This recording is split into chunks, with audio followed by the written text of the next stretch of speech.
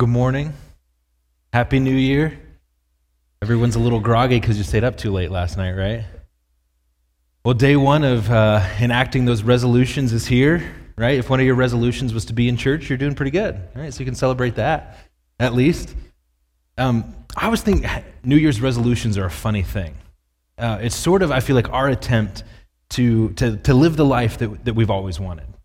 So a lot of times when we make a resolution, there's something that we weren't doing that we want to start doing. So I wasn't working out or saving money, and I want to start doing those things. Or there's something that we were doing that we want to stop doing. I was drinking pop, and I want to stop drinking pop. That's a real life one for me. I like pop. That's going to be hard to give up.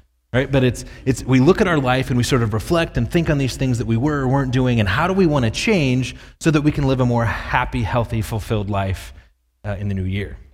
But what I think is interesting is there was a university research study that said only about 8% of those resolutions actually make it a full year.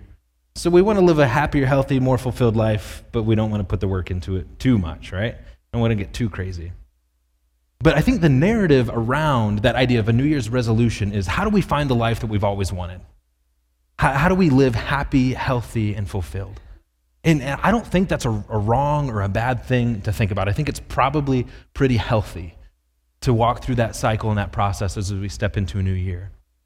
But I don't think the idea of a New Year's resolution, I don't think it goes far enough. And so I want to push into that question today of what does it mean and what does it look like to live the life that we were called to live? How do we experience the depth and the beauty and the richness of life that Jesus calls us to? I mean, Jesus tells us that he's come that we might have life and have it to the full or the abundance. So what does that mean, and how do we do that, and how does it all fit together? And essentially this morning, what I'm going to argue is that I think to live and experience the depth and the richness and the beauty of life that God calls us to means that we have to live life going all in. We have to give it all over to him completely. And so I want to spend some time this morning fleshing that out. What does that mean? What does it look like? How do we begin to take steps in that direction? And when we follow God and when we surrender ourselves fully to him, how do we stay rooted and anchored in the midst of being obedient to what he's called us to? There was a man by the name of William who was born in England in the mid-1700s, 1759. And William was born to a rather wealthy family, politically connected in the British government, and lots of financial resources. And so William was trained in some of the finest English prep schools that there are.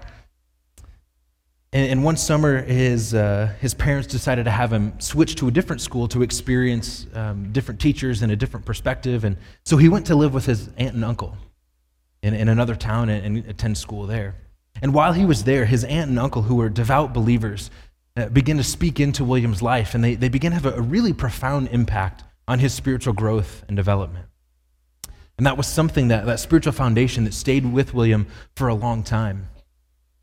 But as he got older and as he stepped into the college years, he went away to Cambridge to study. And when he left to go to Cambridge, he sort of departed from that spiritual foundation that his aunt and uncle had laid. And he began to be a sort of a partier, spending nights out late. And one of his classmates said, William would often come back late at night, and he would get the rest of them, hey, let's go out again. And he said, he was so charismatic and such a good leader that you were just kind of drawn to him. And so a lot of us would leave the dorm and we'd go out and hang out with William, and our attendance at lectures would really suffer the next day. Well, William finished his time at Cambridge and he graduated, and a few years after graduating from Cambridge, he was elected to the British Parliament. And he would tell you he spent the first few years of his time in Parliament and he didn't really accomplish much. He said the only distinction, if you looked at his life in that time period, the only distinction of his time was that he was in Parliament, which he said was a feat, but he didn't really do much. He was sort of living life on the sidelines, kind of watching things take place, just sort of biding his time, living a comfortable life. And then one season, William felt this deep sense of discontent and began to ask, there's got to be something more to this. And he remembered that sort of spiritual foundation that his aunt and uncle laid in his life early on, and he began to think and reflect on that. And he would tell you, looking back, that he entered a sort of season of kind of deep sorrow as he was reflecting on his life and some of the time that he had wasted. And William Wilberforce got really serious about his faith again, and over the next year or so, God began to lay on his heart that he needed to use his time in Parliament to begin to work against the evils of the slave trade in the British Empire. And so William Wilberforce entered his calling in Parliament with a new sense of drive and determination and direction to make a difference for the kingdom of God. And he began to introduce resolutions. He introduced 12 of them to try to abolish slavery in the British Empire. And now William, who was once well-connected politically with lots of resources, he found himself being vilified and being pushed back against and said, no, we can't do this. It's not good for the economy. It's not helpful for anybody to abolish slavery. But William Wilberforce wasn't willing to stand on the sidelines. He wanted to go all in, to pull himself totally and completely into this thing that God had called him to. And he fought hard to see slavery abolished, and finally, in 1803, the slave trade was abolished in the British Empire. He continued to push, and finally, by 1833, slavery as a whole system was abolished entirely. And William found this out on his deathbed. 3 days after he died, it would be passed. Thanks in large part to William Wilberforce, who said, I'm not content to stand on the sidelines. I want to pour my life all in to this thing that God has called me to. Even when it cost him, even when the people who used to be his colleagues now looked on him with disdain and with contempt because this social structure and institution that had been such a part of the British Empire, he was now challenging. He lost friends, he lost resources, he lost some respect in those who had power. But he found a new deep sense of fulfillment as he was willing to give himself wholly and obediently to the call and the mission of Jesus Christ. And that's what I want to look at today. What does it mean and what does it look like for you and I to pour our lives all into whatever Jesus is calling us to? How do we do that? In Mark chapter 8, there's this interesting scene that takes place between Jesus and the disciples. Jesus is traveling around the villages of the area of Caesarea Philippi. And as he's walking with the disciples, he asks this question. He says, hey, what do people say about me? Who do people say that I am? And you can kind of imagine the disciples scrambling a little bit. Well, what do people say? And some say that you're Elijah. Come back. Another one said, well, some say you're John the Baptist or one of the other prophets. But Jesus pushes the issue a little bit more and he says, but what about you guys? Who do you say that I am? And Peter says, well, you're the Messiah. And Peter probably thinks he's nailed the answer, right? We believe that Jesus is the Messiah. The disciples believe that Jesus was the Messiah. And so, yes, Peter, he's got the right answer, doesn't he? But if you read Mark chapter 8, Jesus says something really interesting. Rather than saying, yes, Peter, you got the right answer, it says that Jesus warned them not to tell anyone about this. Why? What an interesting response that Peter confesses, yes, you're the Messiah, and Jesus said, oh, no, don't tell anybody this. Why would he say that? Immediately after Peter says that, Jesus says, well, listen, let me tell you what's going to happen in my life. And Jesus begins to prophetically speak about how he's going to be handed over to the chief priests and the teachers of the law, and he's ultimately going to die, and 3 days later will rise again. And Jesus speaks about what's actually going to happen to the Messiah. And when you read the story, Peter comes up and it says Peter rebukes Jesus. This takes some courage. I imagine Peter kind of walking up and taking Jesus by the arm, kind of grabbing him forcefully and saying, Jesus, we got to talk about this. And I imagine Peter said something like this, Jesus, if you're going to start this whole Messiah movement, if you're truly going to be this leader, you can't go around talking about your death. It's not good PR. It's not good for public perception of this movement that we're trying to start. You've got to stop talking like this. And Jesus turns to Peter and he says, get behind me, Satan. Oh, Jesus doesn't mince words, huh? I don't want to be Peter in that instance. Like, ooh, that hurts. He says, get behind me, Satan. He says, you don't have in mind the things of God, but rather the things of men. And we begin to see why Jesus warned them not to tell him about him as the Messiah. Because the disciples have this misperception of who and what the Messiah is. You see, the disciples, they think that the Messiah is going to be someone who ushers in a military kingdom, who's going to overthrow Rome, who's going to lead a revolution. We get further hints of this in Mark chapter 10 when James and John, they're walking with Jesus and they say, hey, Jesus, when you enter your glory, can we have the positions of honor? We'd really like to sit at your right and left hand. And what the disciples want, they want power and they want influence and they want these positions of honor as they imagine Jesus leading this revolution against Rome and bringing in a kingdom of peace. And Jesus says, no, I'm not bringing in a physical kingdom of power and influence. Jesus says, in fact, I'm going to lay down my life. And he begins to reframe for them what the work of the Messiah is and looks like. And then Jesus says this, and I think this is, one of the more challenging and difficult passages of Scripture. He says this, verse 34. This is right after his conversation with Peter. He says, then he called the crowd to him along with his disciples, and he said this. He said, whoever wants to be my disciple must deny themselves and take up their cross and follow me.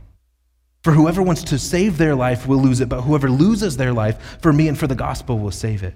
What good is it for a man to gain the whole world and yet forfeit their soul? Or what can anyone give in exchange for their soul? And essentially what Jesus says is this. He says, you want to be my disciple? You want to follow after me? He says, you've got to be willing to go all in. You've got to be willing to lay down your life. This idea of going all in, I think, means to fully and faithfully follow the call of Jesus. If we're going to be his disciples, if we're going to follow after him, his question is, will you fully surrender yourself and will you faithfully follow me? And Jesus says, listen, if you're going to come after me, this isn't a half-hearted thing. He says, if you're going to come after me, you must be willing to deny yourself. And I think at least in part, denying myself means that I lay down my agenda for my life. My life doesn't become about what I want it to be about anymore. Right? Peter has to give up his agenda for what he thinks Jesus is going to do. Peter's agenda is that Jesus would lead a revolution and set up an earthly kingdom and that he would get a position of influence. And Jesus says, no, if you're going to follow me, lay that down. Surrender your agenda for my life. And then he says this, he says, take up your cross. And I think to take up our cross, at least in part, means that we take up both the mission and the suffering of Jesus. We can't choose between. We can't say, yes, I'll take the mission of the gospel, but you can leave the suffering out. I think the two go hand in hand.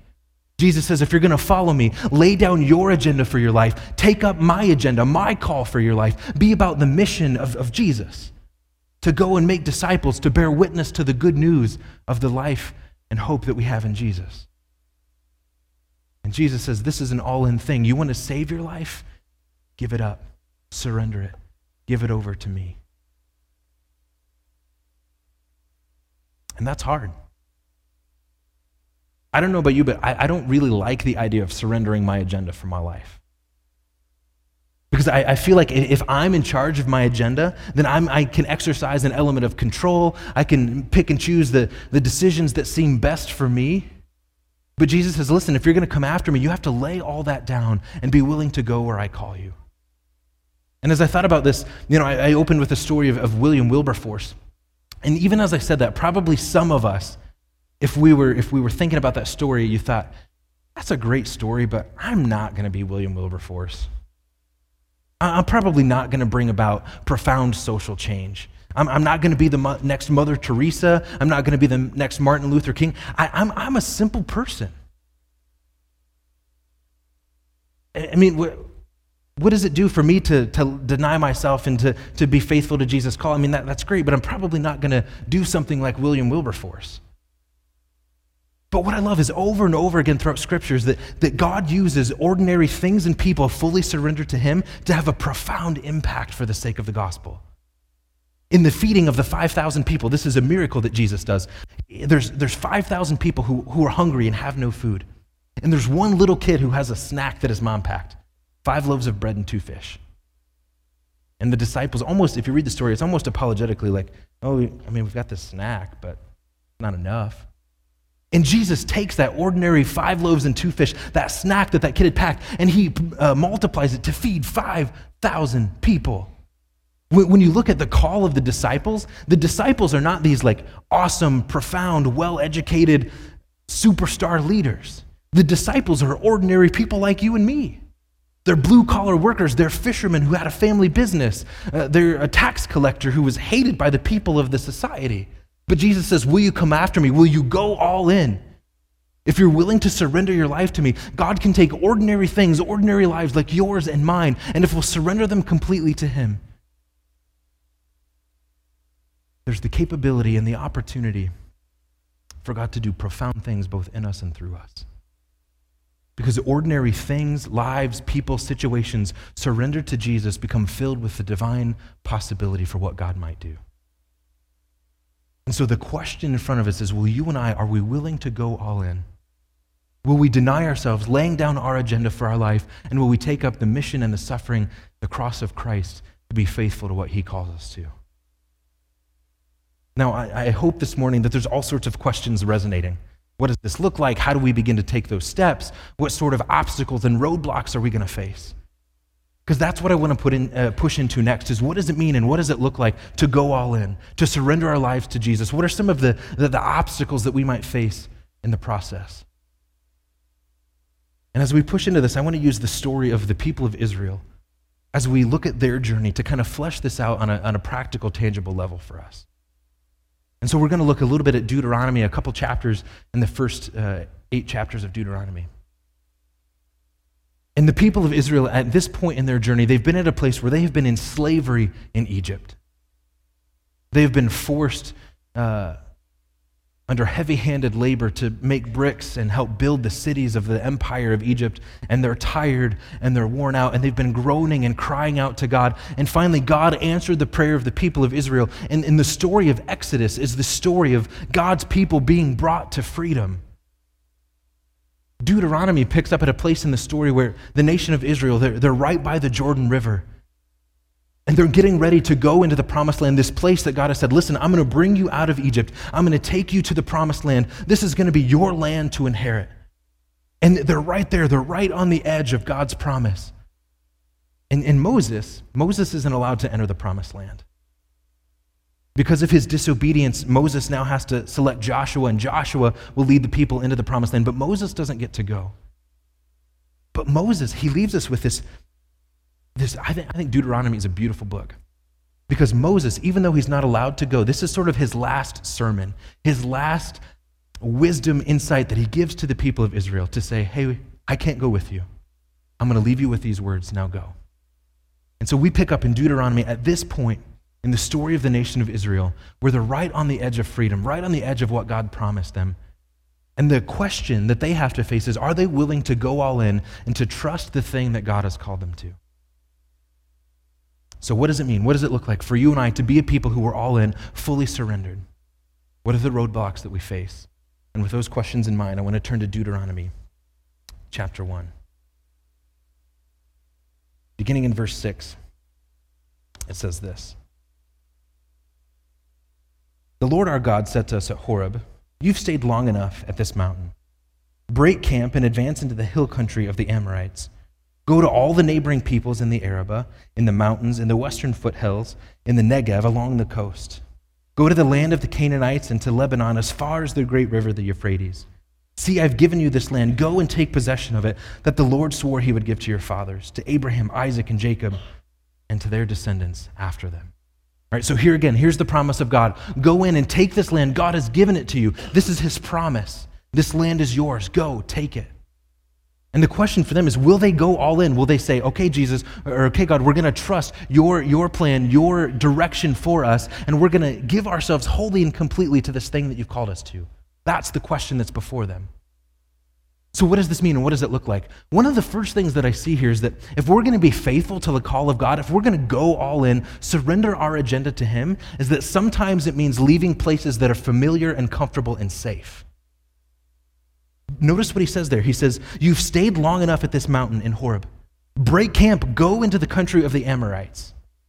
But look at what's happening here. They're in this camp. This camp is now familiar. They know what's here. And God wants them to break camp and go into the country of the Amorites. That's a people that we're going to have to fight, by the way, for the nation of Israel. And so if I'm saying, okay, you want me to leave what's familiar, and you want me to go over there and face this opposition that I know I'm going to have to face, that doesn't feel safe or comfortable for me. But there's the call of God. Break camp from this place and go into what I'm calling you into next. And if we are going to be the kind of people who go all in, who say, I want to lay down my life, deny myself, lay down my agenda, and I want to be faithful and obedient, all in with what God is calling me to, there are times and places where God is going to say, leave behind what's known and familiar, and I want you to step into the unknown. And it's not safe, and it doesn't feel like it's under your control, but that's okay. Trust me, take the step. And I think for us, sometimes this looks profoundly simple and ordinary, but I think it can be filled with tons of possibility and opportunity. For us, what if it looks like at work, God says, hey, I want you to have an intentional spiritual conversation with the other 2 or 3 people that work in your cube. And we go, well, God, I'm not comfortable. That's not me. I'm not comfortable having those conversations. That's unknown territory. What if I get in trouble for having that conversation? What if they think I'm some kind of religious wacko and they don't want to talk to me anymore? That's not really my thing. I don't really feel comfortable doing that. It doesn't feel safe to me. Or what if God says, hey, next time you're meeting with that client of yours and they start talking about their financial or their relational problems, I want you to offer to pray for them. Well, God, I don't really pray out loud in front of people. I don't feel comfortable doing that, but yet you can't shake that God is calling you to engage spiritually with that person or that place or that thing. And the question for us becomes, will we leave behind what's known? Break camp, God says. Step into what's next. And will we be willing to take a step into the unknown that God is calling us to, even though it doesn't feel safe and feel comfortable and it doesn't feel under our control? I think the other thing that it means to go all in is, in verse 8 it says, see, I've given you this land. He says, go in and take possession of it. And so I think there's 2 things that are happening here. On the one hand, they have to lay down this place that's safe and comfortable. They have to be willing to give that up, but then they have to take a step of obedience. And they have to actually step into what God is calling them to.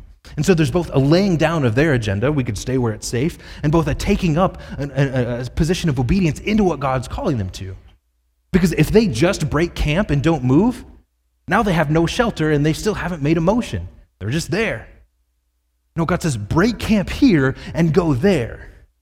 Leave behind what's safe and what's comfortable and familiar and step into this next thing that I'm calling you to and go, be obedient. And here's the thing, obedience is not what causes our salvation. Obedience is what flows out of our salvation. I am not obedient so that I earn the favor of God. We have God's favor. He's given us his love and his grace. We are obedient because we want to be obedient to a God who's loving and gracious toward us, and we know that his plan has our best interests at heart. Even if it means going to a place that's not safe and not known and not comfortable. Will we go all in? Will we lay down our agenda for our life and be willing to step boldly and obediently into what God has for us? So what are the challenges that we face in the middle of this? Because I think it's hard to be obedient. I think it's hard to give up what's known and what's safe. It's hard to lay down my agenda. And I think, again, in the story of the people of Israel, I think we see 2 roadblocks to their obedience that are there and that I think resonate with our story. I think one of the first roadblocks that we see is their own sense of perspective. The people of Israel, they have a tendency to focus on the obstacles and opposition rather than on the character of a God who is able to provide for them. Listen to this. Deuteronomy chapter 1, verse 21. This is Moses speaking. He says, see, the Lord your God has given you the land. Go, take possession of it as the Lord, the God of your ancestors told you. Don't be afraid. Don't be discouraged. Do this, he says. Then all of you came to me and said, well, let's send some men ahead to spy out the land. And they can bring back a report about the route we're to take and the towns we'll come to.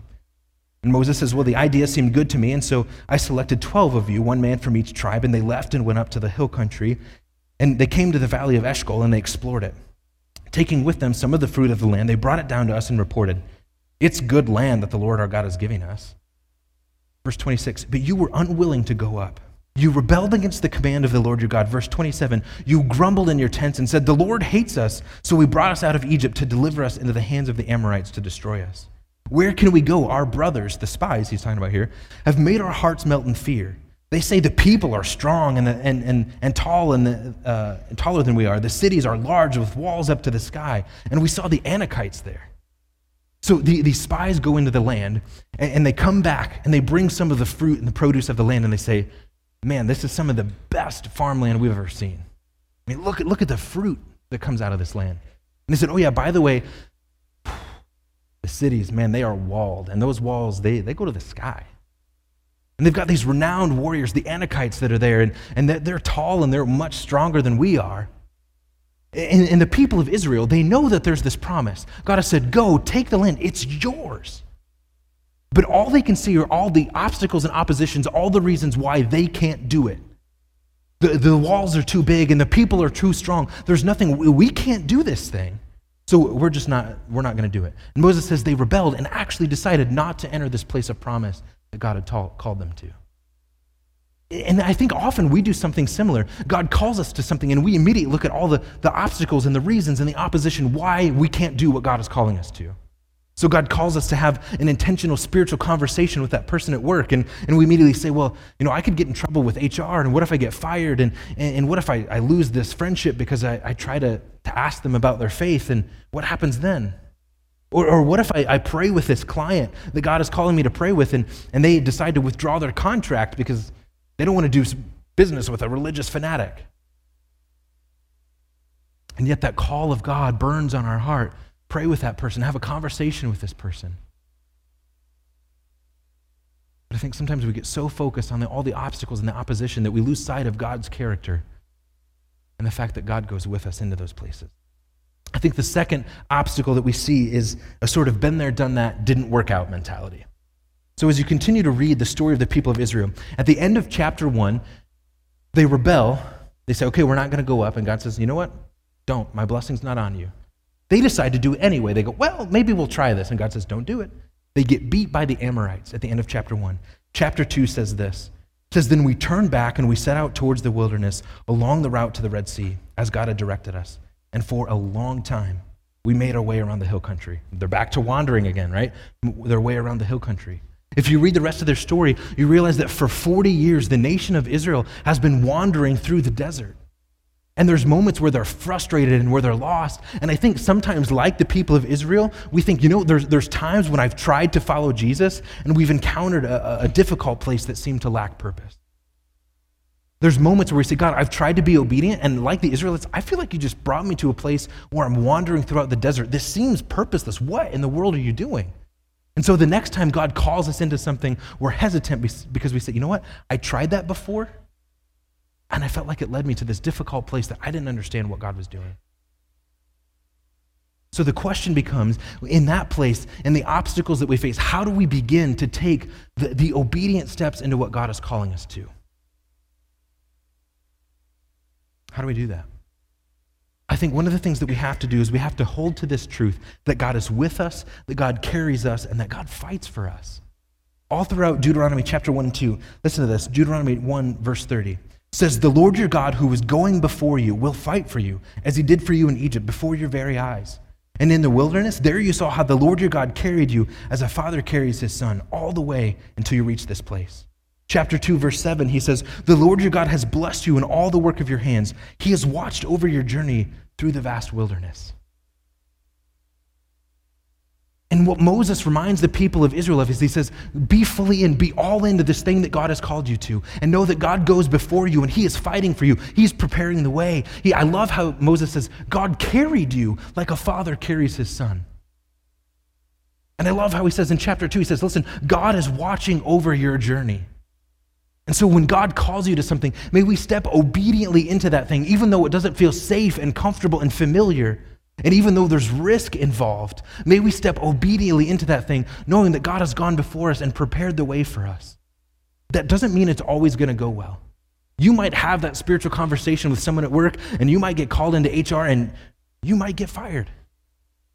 I don't think the gospel says, hey, pour your life into me and it's risk-free. No, there's that call of Jesus, deny yourself, take up your cross. But even if that were to happen, can we trust that on the other side of being fired or suffering on the cause of the gospel, that we're still in the hand of God?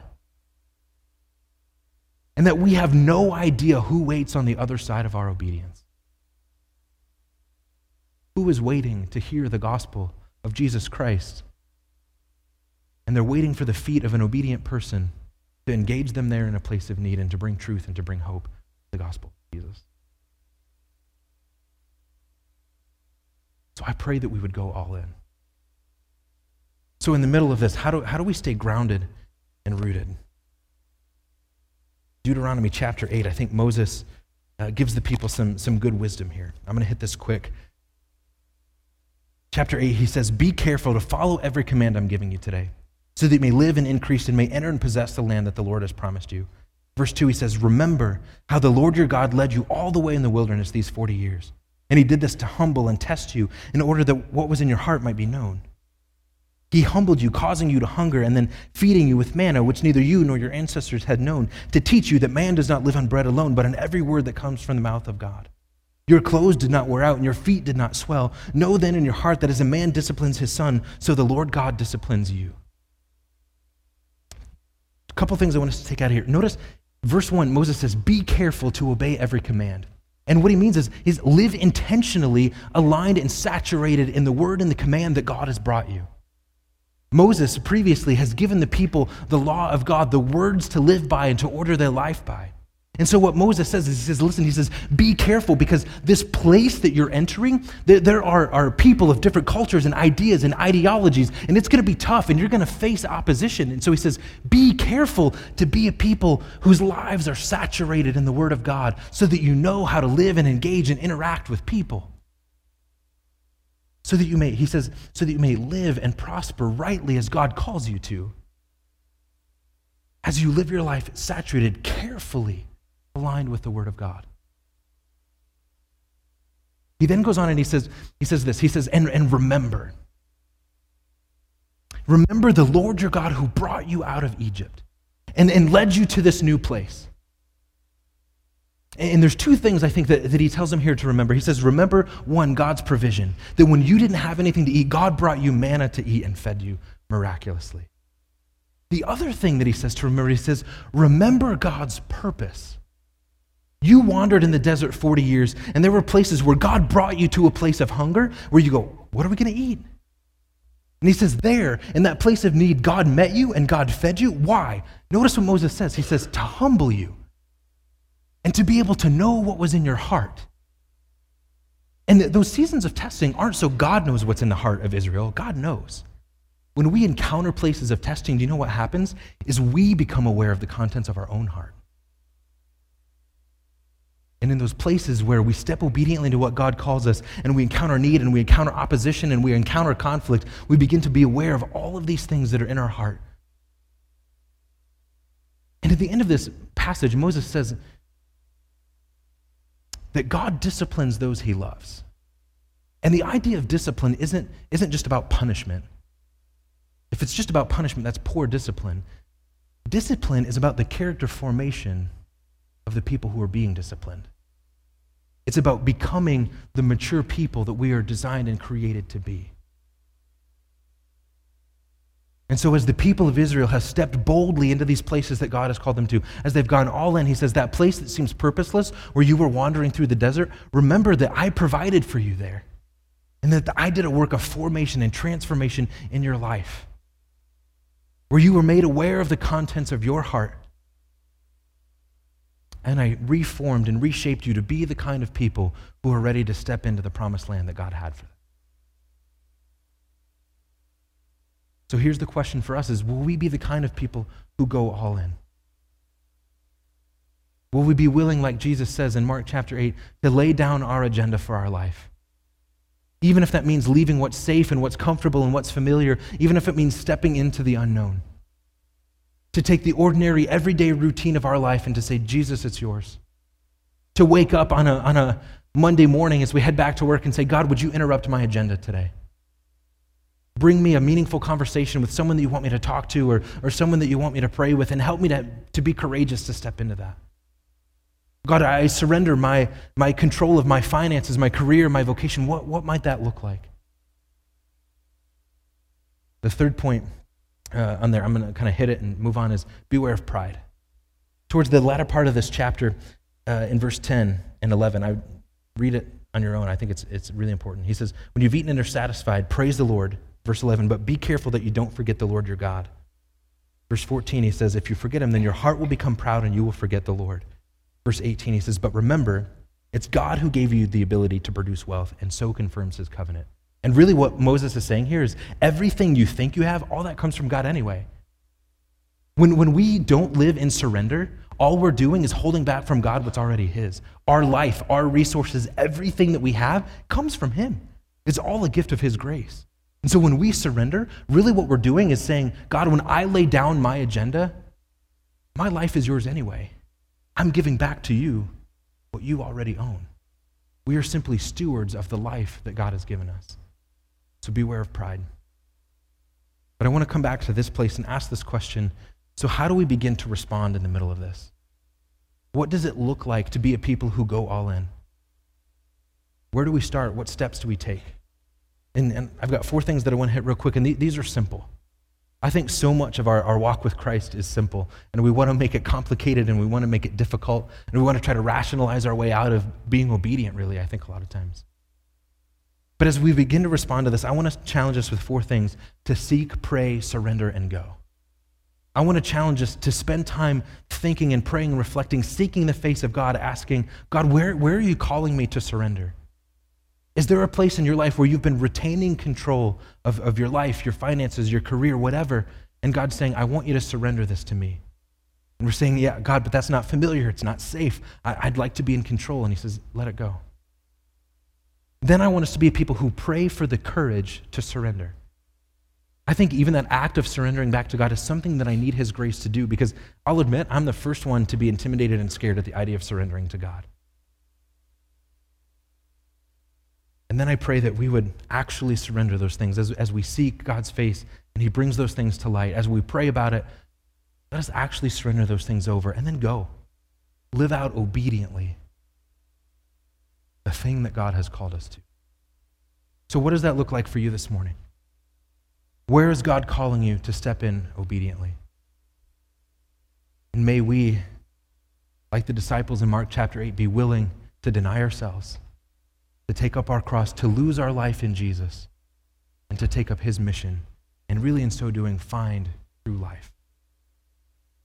And we're going to take communion this morning, and I think in a lot of ways, communion is maybe one of the only appropriate responses we could have this morning. Because part of what happens in communion is that we remember God's sacrifice for us. And so I pray that we spend this moment reflecting and thinking about the reality that Jesus offered up his life for us, wholly and completely, dying the death that we were meant to die. And in so doing, he provides for us to be forgiven and to be saved and to know true life and true hope in him. I think, though, too, in communion, we tangibly encounter the grace of God. And so this morning, as we partake of the elements in a couple moments, think about a place in your life where God's calling you to surrender, and a place where you're going, I don't have the courage to do it. And say, God, in your grace, would you give me the courage to be able to let this thing go? And know that in this moment, we encounter the grace of the risen Jesus.